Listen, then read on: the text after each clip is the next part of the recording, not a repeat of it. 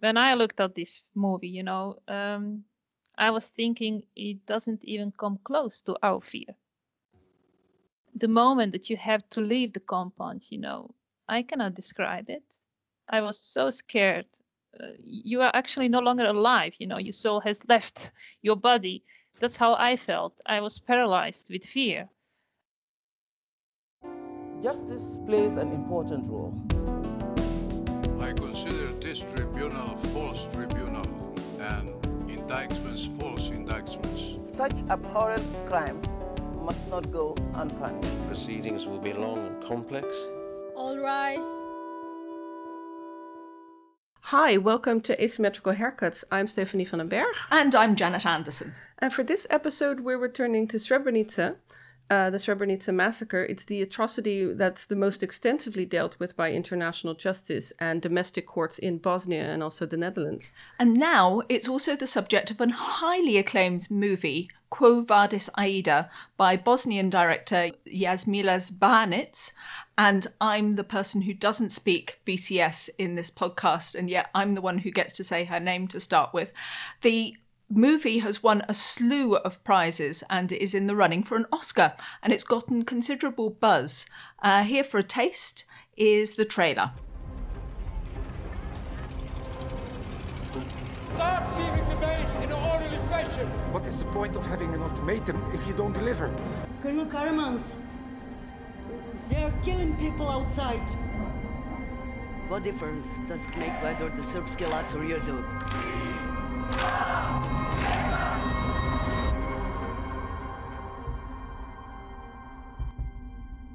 Such a film helps to define the image that we have of a mass atrocity like the Srebrenica massacre, and it shows people what actually happened. But such a popular film also risks narrowing the view and cementing a particular narrative. To talk about this, we invited two people who were actually there. We have Alma Mustafić and Emir Suljagić, who were at the UN base in Potocari when refugees flocked to the Dutch peacekeepers in hopes of protection. They now have both dedicated their time to educating people about what happened in Srebrenica. Hi, Emir. Hi, Alma. Hello. Hi. We'll start with you, Alma. Do you want to introduce yourself, say a bit briefly about how you came to be at the compound and what made you turn to telling people about what happened? Yes. Well, in 1995, I survived Srebrenica, but my father, who worked for Dutch Vet, and many other family members didn't survive. So when Srebrenica fell, my father took us to his work, to the compound in Potocari, because he was sure that we will be protected there. We spent 2 days in this compound, and on July 13, we were forced to leave this safe area. And even my father, who was working for Dutch Vet, and he has right to stay at the compound, he was sent away. So after Srebrenica, my mother, my brother, baby sister, and I, we are moving to the Netherlands, and we hold the Dutch state responsible for the death of my father, and Supreme Court ruled in our favor. That was back in 2013. The Dutch state was 100% responsible for the death of my father, and nowadays I work as educational expert, lecturer and researcher at the Utrecht University of Applied Sciences. And I try to increase knowledge, and awareness about genocide to ensure that something like this never happen again. I try to challenge the Dutch educational institutions, schools, to include Srebrenica in their educational program. Alma, thanks so much for sharing all of the details, and we'll go into some more specifics of the things that you've just spoken about. But already you've just brought us straight in to the whole story of Srebrenica. We also have Emir Suljagić. Again, apologies if I'm saying your name slightly incorrectly or very incorrectly, who's the director of the Srebrenica Memorial Centre and a professor at the International University of Sarajevo. Hi, Emir, again.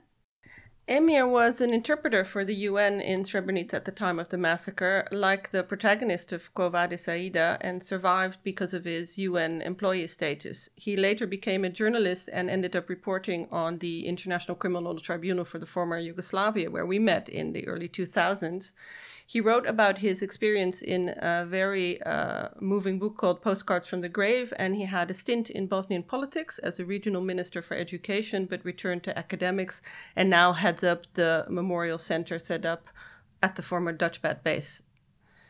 What was it like, Emir, for you to see kind of the film version of you? Not so much Aida is the interpreter. You were the other interpreter. You were joking on Twitter that, you know, you'll be remembered for smoking and kissing the girls in the movie, because that's what the other interpreter seems to be doing.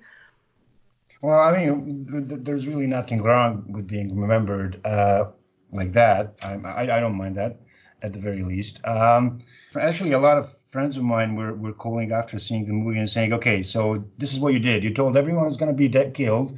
You smoked pot and you made love to a woman. All right, so this is you, right? It actually happened. And I was like, come on, guys, you know, don't do that to me.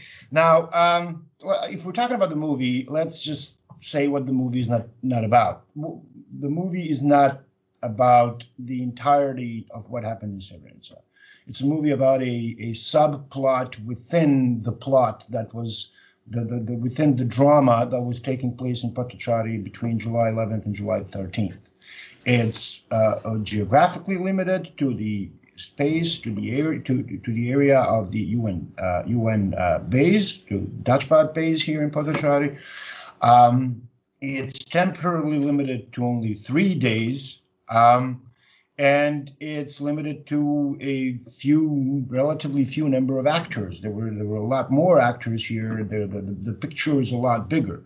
But I guess, you know, telling this story in its entirety is a much more complex and, if you will, much more expensive undertaking than focusing on this tiny little bit within the story. And because it relatively speaking is comparatively small. Within the larger picture of what was going on in Srebrenica. The film leaves out the death march, the mass executions that were the result of death march. There was only out of a series of mass executions, only one, as far as I know, was the result of what was going on in Potocari. The men who were selected in Potocari were actually killed on morning of July 15th, after staying overnight in Bratunac between July 13th and July 14th. So now it doesn't. Once again, the movie doesn't pretend or purport to be telling the whole story, and that's good about it. It's honest. It's you know, saying, okay, this is what happened here. This is one tiny little bit of it. It doesn't happen to be saying any.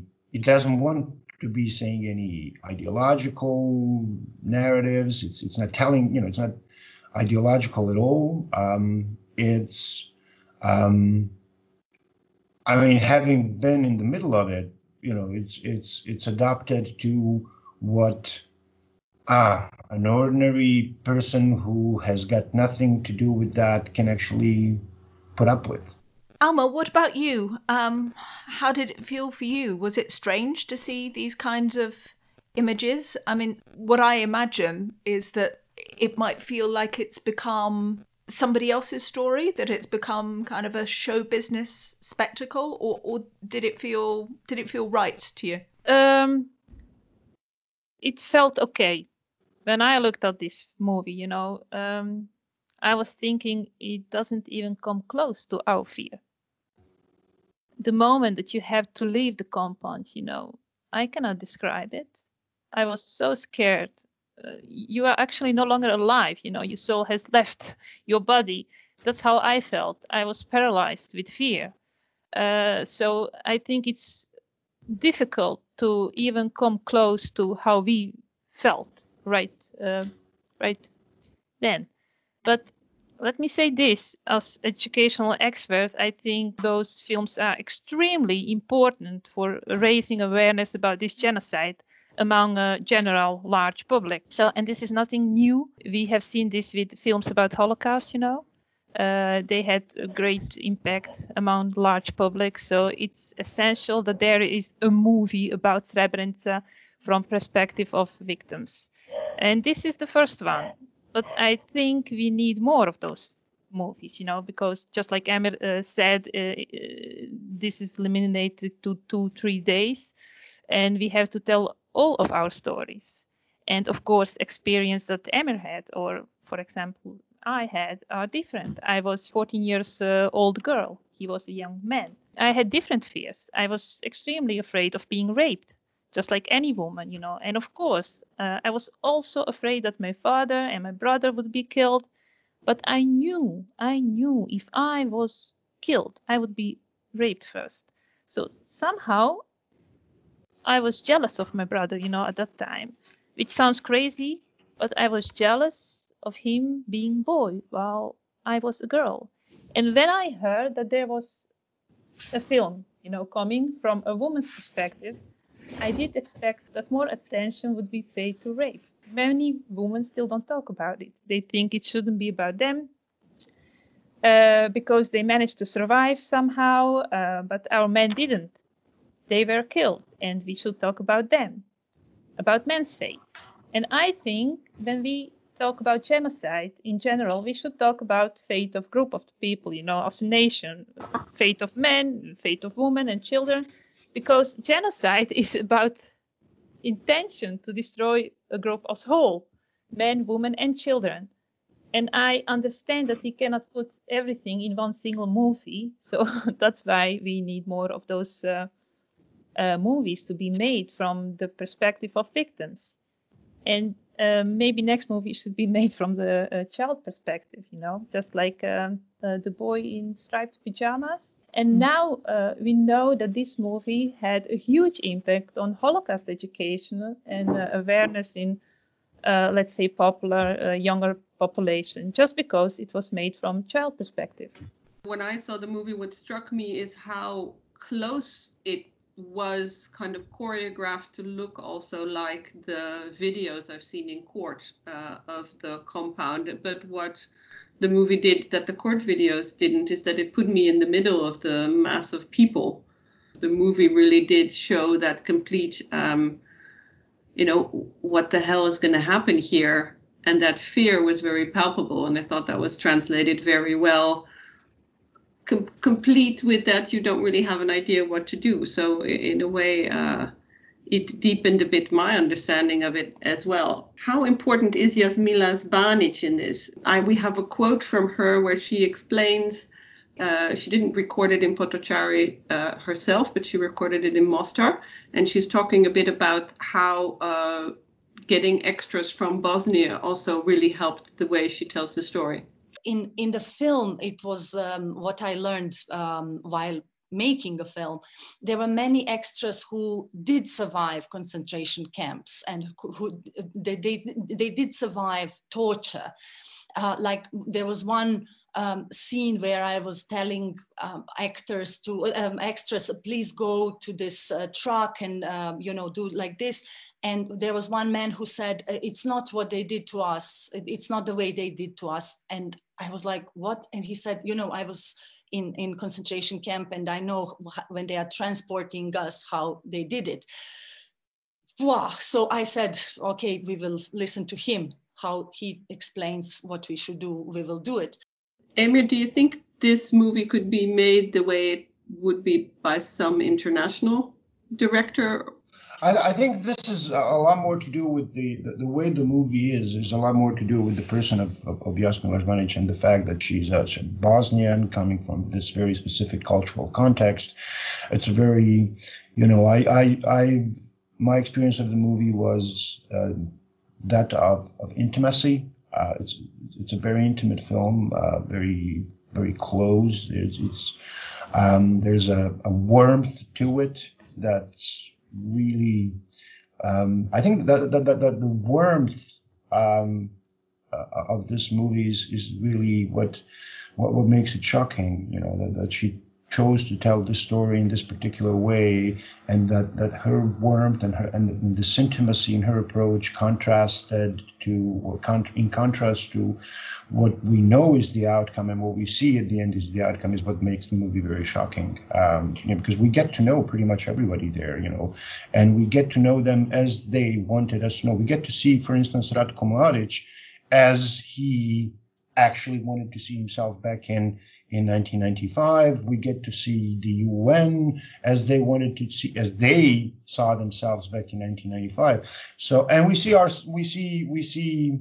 the victims as they also saw themselves back in 1995, which is helpless, defenseless, on a personal level, as Alma put it.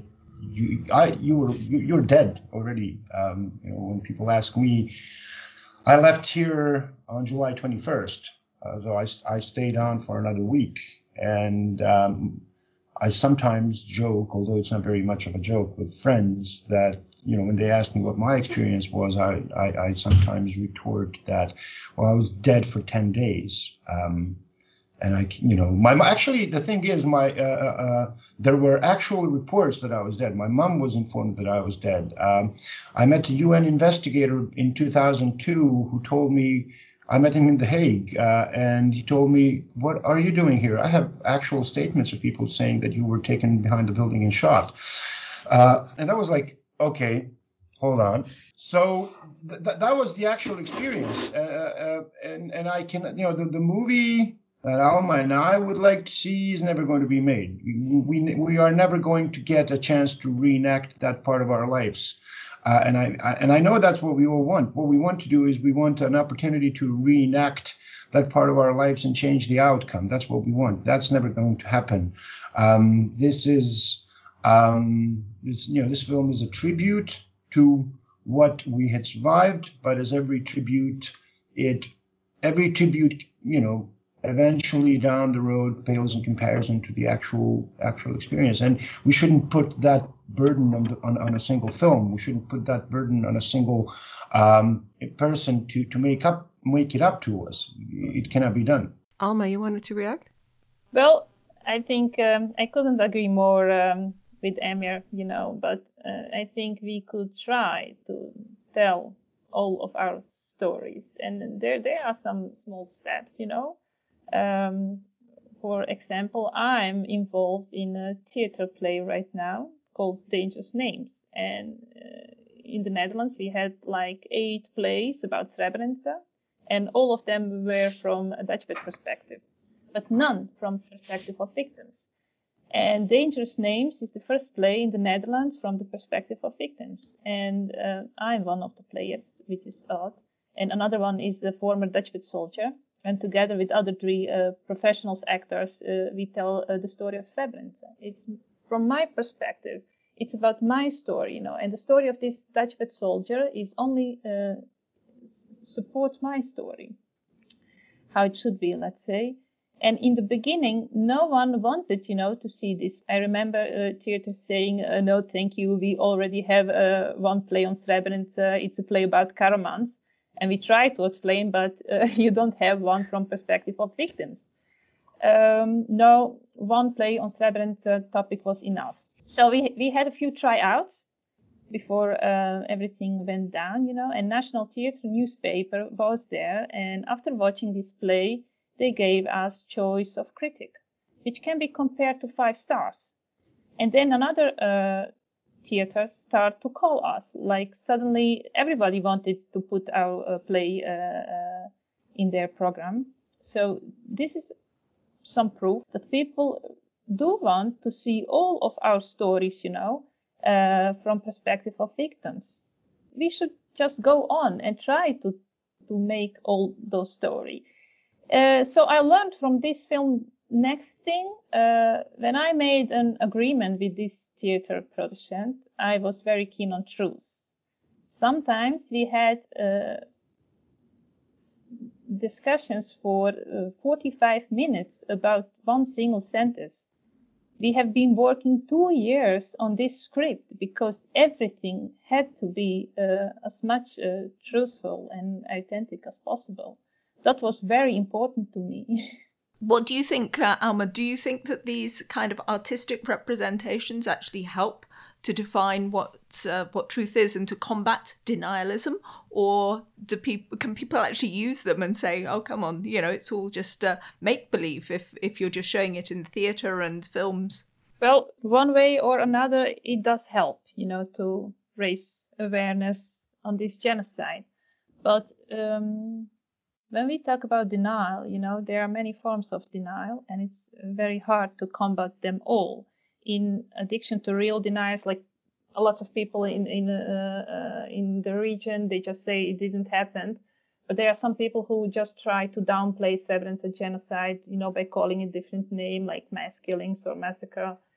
They try to avoid word genocide, but that's also denial, and using a different name or term won't make less evil, I think. So this is why this movie is important. Some of the people are unaware of their downplaying, like Dutch people, for example.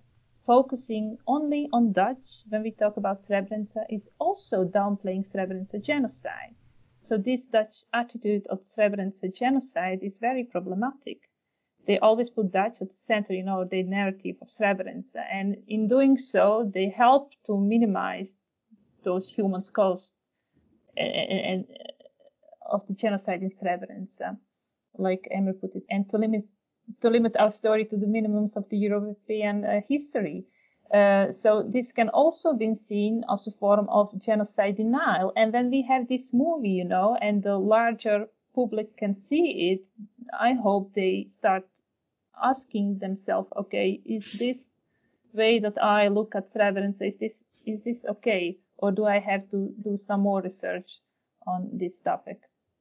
When I watched somebody put on Facebook this interview with the main actor who plays Mladić, and he was actually explaining that he wanted to keep as close to the videos as possible and as close to the dialogue as possible, exactly to combat that denialism, because he wanted, when people saw the movie, that they wouldn't be able to say, oh, this is different, so the whole movie is not true. But he wanted to stay as close to Mladić as possible. And I don't have that clip because he spoke in Serbian.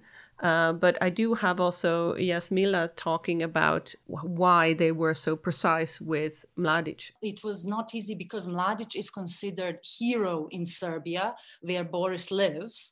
And, he is a war criminal for the rest of the world. So we were very careful how to show him.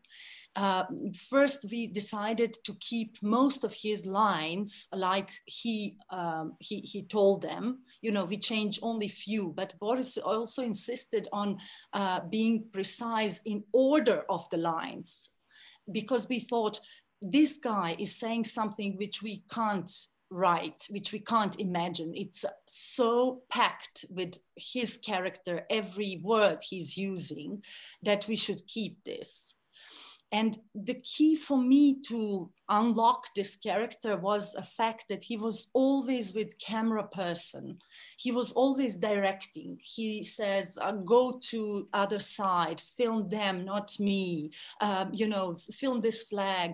He was the worst director that one can imagine, who has no power on, creating beauty, but creating death. He had feeling of himself as a god. He was actor and director at the same time of this horror. Emir, the Memorial Center has to deal with a lot of denial. I mean, you're based in Potocari. Srebrenica is now run by the Republika Srpska, who don't acknowledge the genocide. Does this movie in a way help you with the denial, or have you gotten more of a backlash of denial based on the movie because, I don't know, Serbs are angry that it's gotten all this Oscar buzz? Well, let me sort of try and answer your question in two parts.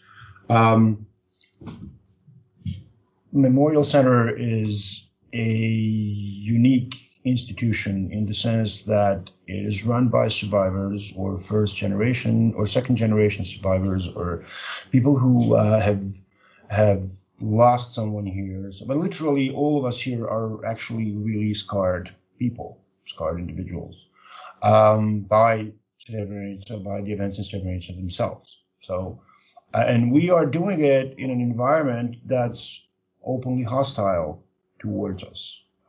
Imagine, once again, it's a very crude analogy, but imagine a group of Jewish survivors going back to a Nazi-occupied part of Poland where Auschwitz was and trying to run a, once again, it's a very crude analogy, and I'm not trying to, but that's so. Genocide denial is constant, and in that regard, the political geography has changed also to accommodate genocide denial, to accommodate that the notion that this is Serb territory, that we have come back to a completely changed political geography that actually is produced with the intent of producing a different kind of territory here, a different kind of to send us a message that this is someone else's land, that we are alien here. So this is the environment where this is, where the Srebrenica Memorial Center is actually working, and this is where, where it's all happening. And in that regard, movie has only done good for us. The movie has been good to us because it has risen awareness of Srebrenica it has brought Srebrenica to the corners that have ignored it, either willingly or unwillingly.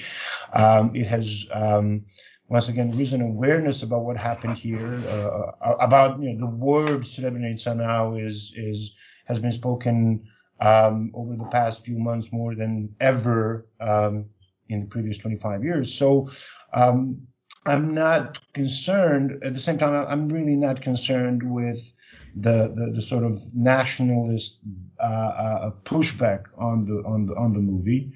Once again, this is part and parcel of that narrative.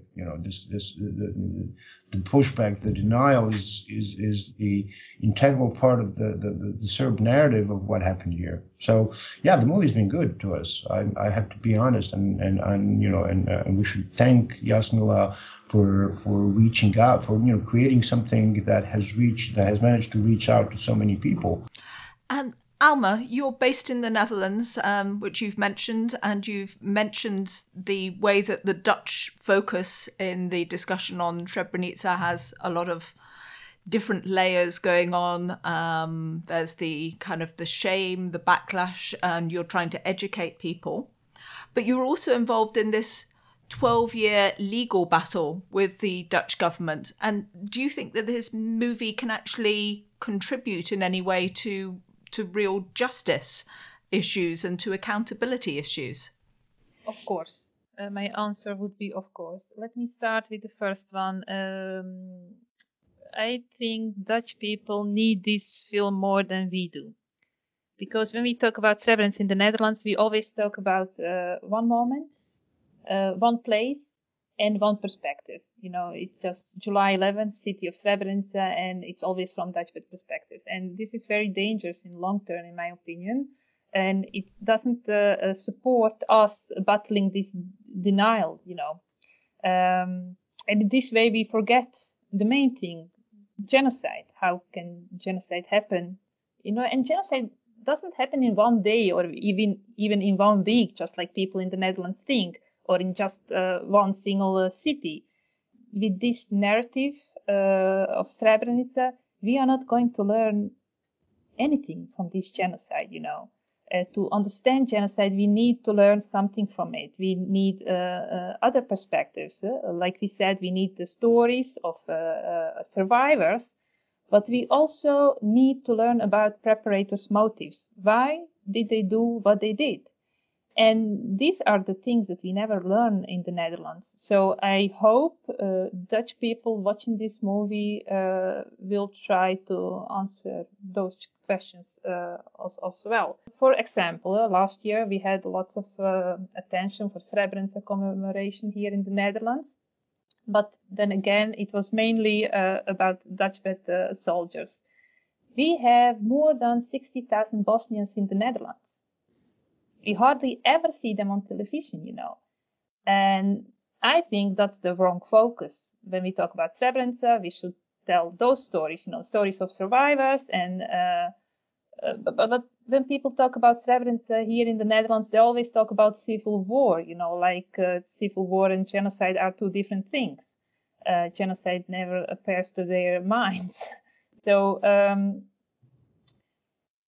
and even that this was a planned genocide, like recently Emir did show us genocide transcript, this research program. I think it proves that Srebrenica was planned genocide. But in the Netherlands, they always invite some military guy, to talk about military mission in Bosnia, about war, about two sides. They never invite a professor of genocide, to tell us about Srebrenica and genocide in Bosnia.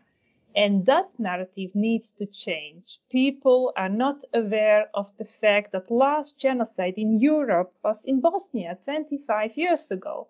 Ask a random, Dutch guy, when was the last genocide in Europe? And everybody will say 75 years ago. So this is the danger of this one-sided perspective. And don't get me wrong. It's not like that those Dutchbat stories are not important, but that story is about 5% of the whole story, and should be supportive to the story of genocide survivors. 95% should be about genocide itself, but here in the Netherlands it's other way around. Srebrenica is in the Dutch canon of history. And I looked up the paragraph about Srebrenica, and there's 2 paras about peace missions, and there's 2 paras about the actual genocide, which again starts by stressing that Dutchbat was, quote, lightly armed and had few ways to keep the peace in the enclave. And the responsibility paragraph stresses the NIOD report, which found that Dutchbat was on a mission impossible, and it finally ends by, and it has a sentence saying families are still fighting in Dutch courts. About government responsibility, and it ends with Srebrenica is still an open wound. So that's the thing that is now in the Dutch canon. This is the thing that you get when you let military officers write history about Holocaust. Mark van Berkel, he's a Dutch PhD, he holds PhD degrees on topic Holocaust in history books. He did similar research on Srebrenica education in history book in Dutch education. And his conclusion was devastating. He knows where he's talking about because he understands genocides, 3 main conclusions were, first, there is hardly any learning about Srebrenica. Sometimes just 2 or 3 sentences in one whole book. 2, if there is any learning, then it's not complete or it's not correct. In fact, fake news. And 3, it's from one side, only from Dutchbat perspective, which means that the word genocide often does not even appear. So we have here in the Netherlands following problem.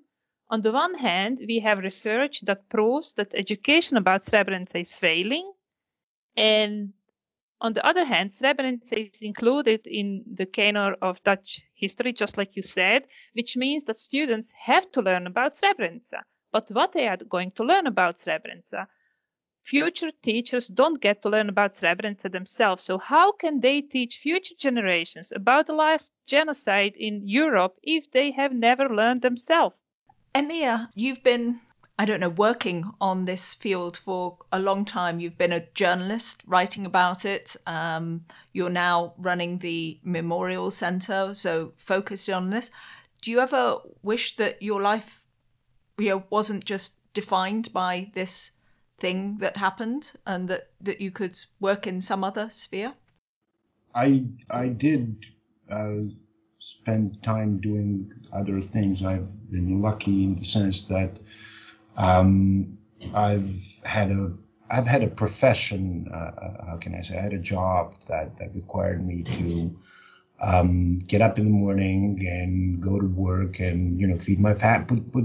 I was the breadwinner in the family, so I had to immediately after getting out of Srebrenica, I actually had to find a job, and I was lucky in that it was in journalism, and no matter how I felt about certain things, Stephanie and I worked relatively closely together when I was in The Hague, and she knows, I was out there on the gallery of that courtroom together with all other journalists. I had to report on it. I had to file my articles. My editors didn't really care about how I felt about it. I had to do it for a foreign media outlet. So in that sense, it's kind of been helpful to me that I've been very lucky that at the age of 21, I got into what was back then probably the best newspaper in Bosnia. It was a weekly called Dani. But yeah, I had completely different ideas about my life. I would have much preferred to have spent the past 25 years of my life hanging out with my childhood friends, going down to the Drina River bank and swimming in the summer,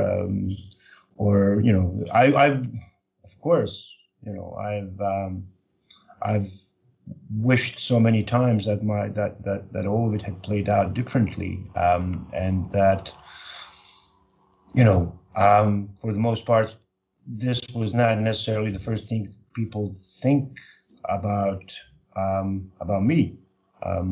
I have other qualifications. I have other.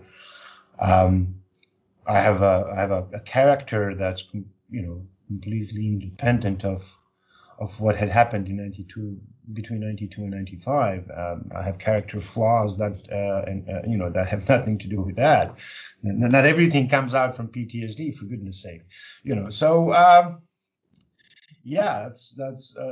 But to be honest, I've tried for a very long time to get out from under this burden of being a victim. It's something that it's a burden, to be honest, and I don't want to be seen as one. I've been striving not to be seen as one.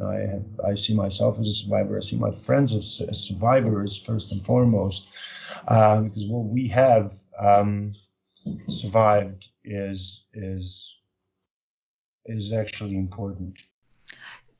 I'll just say, in case listeners notice, I think you've got some big building work going on around you. I hope that the Memorial Centre is being expanded or something, in case they hear the banging around. Believe it or not, we actually have somewhere in the area of 1.5 million euros worth of construction works going on as we speak. So, yeah, I'm very happy about it.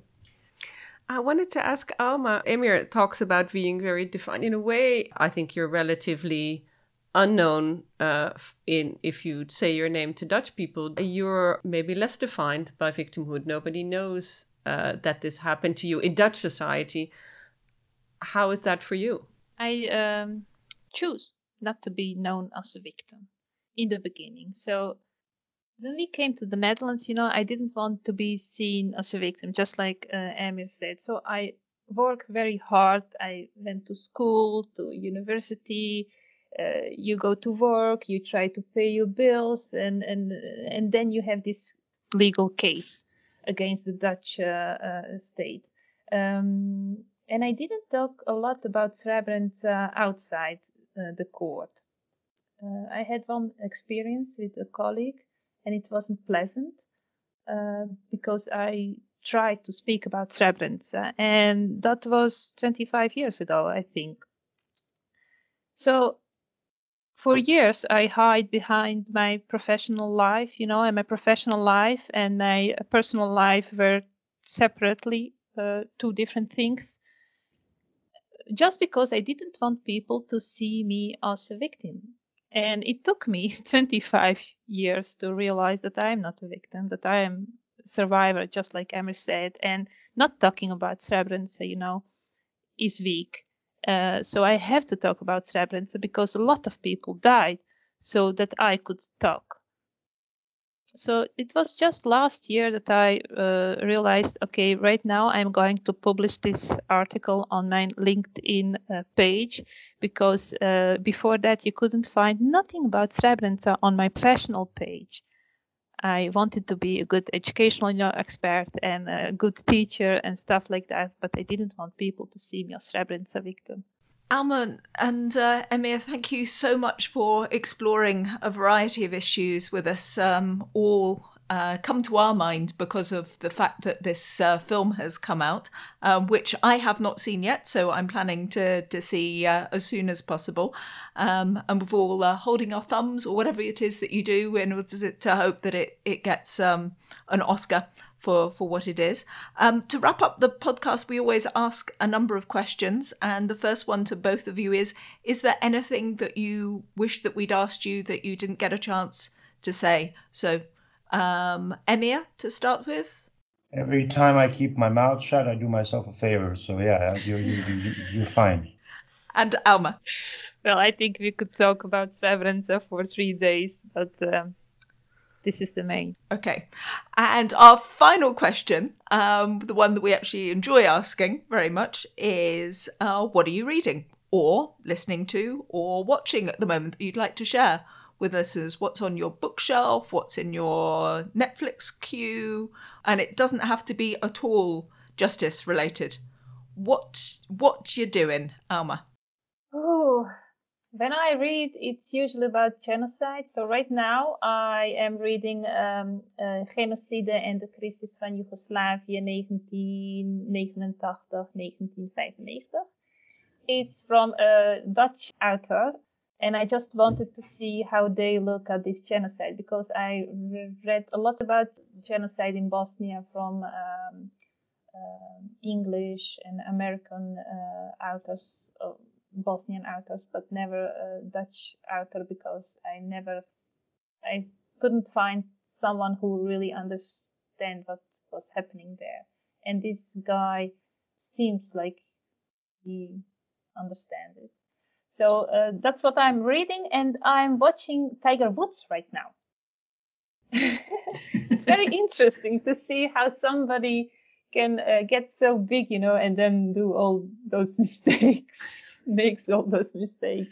Emir, what are you doing besides singing The Wheels on the Bus or Jezeva Kucha reading? I'm trying to. Do you want to explain why you're asking I'm asking that because Emir has a new baby, and I'm trying to dig in my brain because when I had my son, we moved to Serbia when he was 4 months old. So I have a lot of the kind of Yugoslav childhood canon in my head.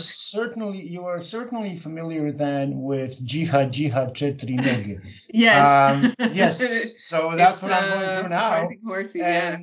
Yes, and also there's a song that goes something like "We went to Africa to plant paprika," which she for some reason loves. And Misha knows it inside and out. Right. It's I will play a clip. Išli smo u Afriku da sadimo papriku, znamenu žutu, fivali ljutu. That's it. That's what I'm listening to now. I'm reading. I'm sort of at the very start of a research that's based on the intercepted telephone conversations between Milosevic, Karadzic, Krajišnik, and Plavšić, and I sort of want to put those. I mean, the outcome of the research should be for me to be able to put those conversations into historical context and to explain that there's this really cool theory about by Daniele Conversi about the Serbian secession from the center. And I sort of want to test that proposition of secession from the center based on the conversations that were recorded between the leadership of Serbia and Bosnian Serbs in 1991 and 1992 to show that there's also a lot of, talking about genocide and talking about Turks. And, I'm at the start of it, and conversations are really morbid sometimes because these guys thought they were talking privately. They didn't know they were being recorded. And, there's a lot of conversations between Karadzic and Dobrica Ćosić and Serb poets and philosophers with Radovan Karadzic and Milosevic is there as well. And I want to sort of try and fill this kind of gap that exists when it comes to the Bosnian genocide. It's very interesting that a lot of people write about genocide in Bosnia and about genocide in Srebrenica, but no one ever. I mean, there's so few people actually go and look at the documents. There's this misconception that Bosnian genocide was something that happened in dark Bosnian woods, that there's no record of it, that when, as Stephanie knows, this is probably one among the best documented mass murders in history. I mean, these guys wrote everything. These guys wrote everything down to logbooks for bulldozers that went to dig mass graves. So I want to try and address that as well.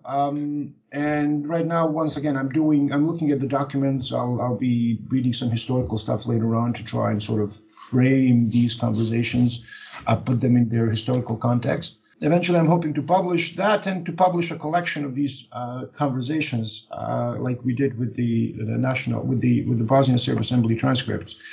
I'm watching. What am I watching? I've started watching Breeders last night because it corresponds to how I'm feeling right now. It's about a married couple with 2 kids under 7. So yeah, that's how I'm feeling right now. I'm also watching. There's a great show that's completely been pushed to the background by this Narcos franchise. It's called Snowfall. It's about the social implications of the crack cocaine health crisis in the U.S. in the 70s, and it's very, it's like sort of the receiving end of the Narcos. If there was a sort of a reverse story to Narcos, then this would be it. And I'm also watching this really great show that's called the Snowpiercer. It's like a sort of dystopian kind of thing that anything that has to do with the end of the world, I'm there. I like it. So. Wow, what an amazing range of recommendations, an amazing cast of characters that you're looking at, Emir, and so much stuff, so rich, and so many different suggestions there. We'll put them all onto our webpage. We'll definitely put a link. So what Alma briefly mentioned, and Emir as well, is there's a whole project from the Srebrenica Memorial Center about genocide now and the transcripts of what Bosnian Serb officials actually said. And it's really black and white, and you can basically read it from day to day how this is planned out, and this whole idea that it didn't just kind of appear in Mladic's brain on the 13th that, hey, we have all these people, let's kill them. There's a whole organization, and they documented everything, and it's fascinating. So we'll definitely link to that. Okay, genocide nerds alert here. Fascinating stuff for us all to look at. Thank you all so much for giving your time and for giving me my pronunciation of your names. So thank you. Thank you so much, guys. Thank you. Bye. This was Asymmetrical Haircuts, your international justice podcast, hosted by me, Janet Anderson. And me, Stephanie van den Berg. You can find out all about the show and why we interview women experts on our website, asymmetricalhaircuts.com. Where you'll also find all the ways to subscribe and don't miss an episode. Do that. You can follow us on Twitter as well, at asymmetricalh. This show was brought to you in partnership with justiceinfo.net. Music is by audionautics.com. Stay safe and enjoy your day.